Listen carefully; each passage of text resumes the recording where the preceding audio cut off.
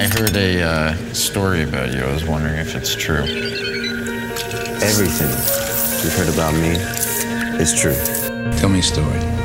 Wait, like my story? Well, then I got a big bad bear story for you out there. The story had me a little confused.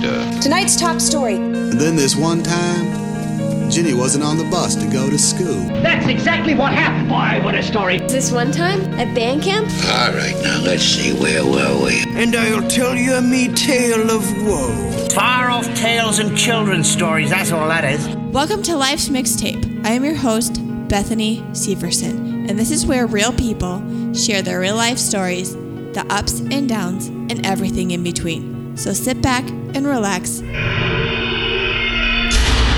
It's story time.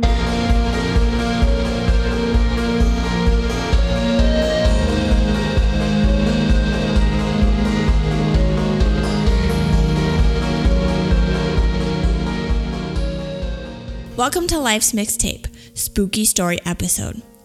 Once again, I turn to family and friends to send me their spooky stories. And these are their spooky tales. Warning, only listen to these in the dark by yourself, if you dare. From our first listener, we were remodeling our house before we moved into it. We had the whole upstairs torn up, and during this remodel, I was pregnant with my youngest.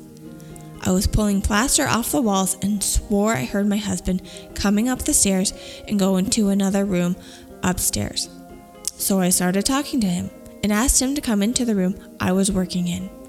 I heard a tool slam on the floor and heard stomping coming towards the room I was in. Then, all of a sudden, I heard footsteps coming very fast up the stairs, and it was my husband, asking what happened. He was downstairs the whole time and heard a loud bang and got scared I was hurt. After that, it always felt weird continuing the remodel, like the house itself wasn't happy. And more than once, out of the corner of my eye, I almost catch something running by through a doorway. On another occasion, I almost fell down the stairs after a sort of slap to my back.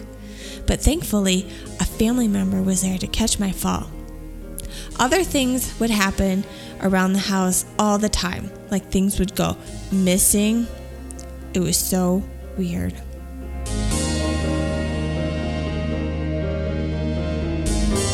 And from our second listener, I was heading to visit a family member who was in the hospital.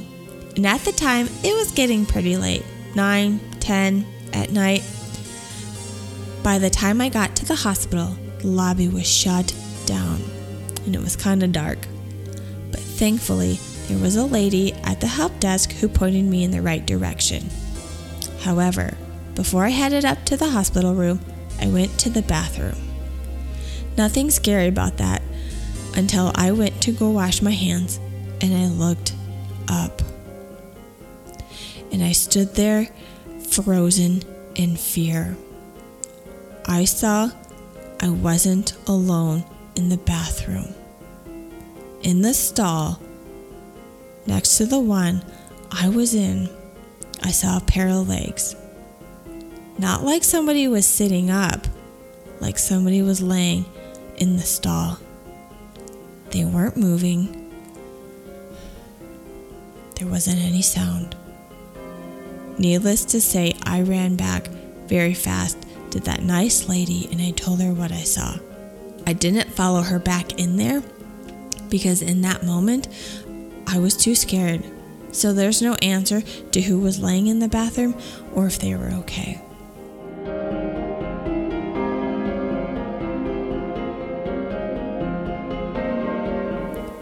Now, from our third listener, they share a story about a local building here in Watertown, South Dakota. Town Players is a community theater that started in the 1940s. This listener shared that it happened to be a grocery store before it became a community theater. So diving into our story, the story begins in the mid-90s.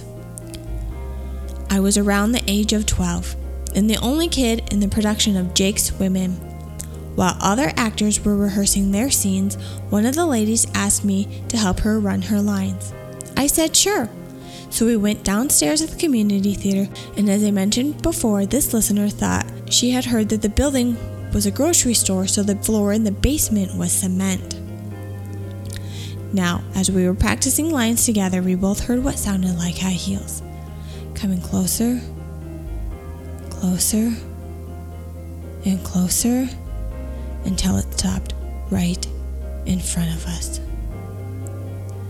Turning towards each other, we could feel the color just leave our face. And before we knew it, we were both running up the stairs, completely out of breath, frantic.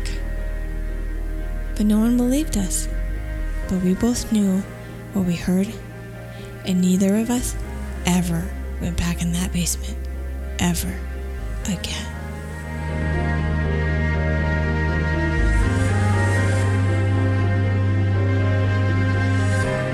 Saving the best for last. This next story comes from a listener / the internet.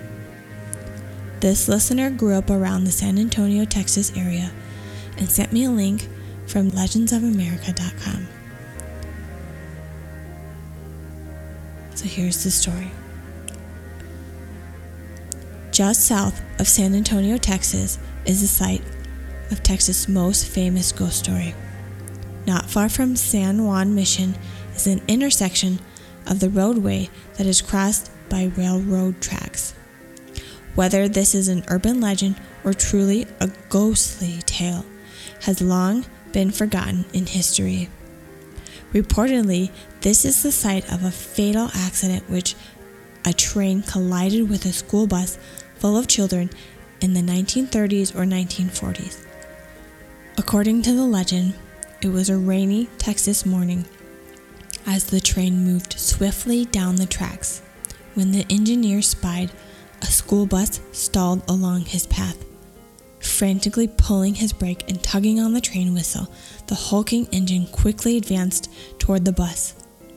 Unable to stop in time, 10 children reportedly lost their lives that day and continue to haunt the area, protecting others from a similar fate. As the story goes, if you park your car directly over the tracks and shift it into neutral, the ghosts of the children will push it uphill, out of the way of an oncoming train. If you have the foresight to cover your bumper with baby powder or flour, you can reportedly see the children's fingerprints upon your car. This story has been featured on the popular television shows of sightings and unsolved mysteries, as well as numerous Texas magazines and newspapers.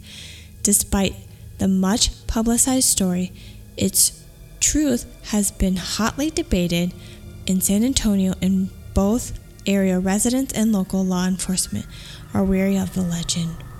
Numerous accounts have reported that cars do, in fact, move on their own, and mysterious prints are seen on vehicles. Others allege they have heard the voices of laughter of children while at the site. However, in support of the San Antonio residents, there are no records of any such accidents having occurred in the newspaper archives anywhere in Texas. It seems to us that an accident of such a magnitude would have been reported somewhere. Furthermore, official investigations into the events have determined that despite an appearance of a level or even slight inclined road, the street surface is actually at a 2-degree declination. This would result in the natural rolling of a car parked in neutral. As to the fingerprints, these could easily be those that were already there. Even after washing, forensic concluded that the fingerprints could still occur. But as for you listeners, I'll leave it up to you to decide whether it's a ghost story or if it's fake. All right, all of those stories gave me goosebumps. Creepy. I hope you listeners have enjoyed these spooky tales. Thanks to those who submitted their stories and giving us a fright for the week's episode. So maybe when you hear a bump in the night, maybe, just maybe, you're not as alone as you might think. Have a safe and happy Halloween. Tune in next week for our next special guest. And remember, your story is worth telling.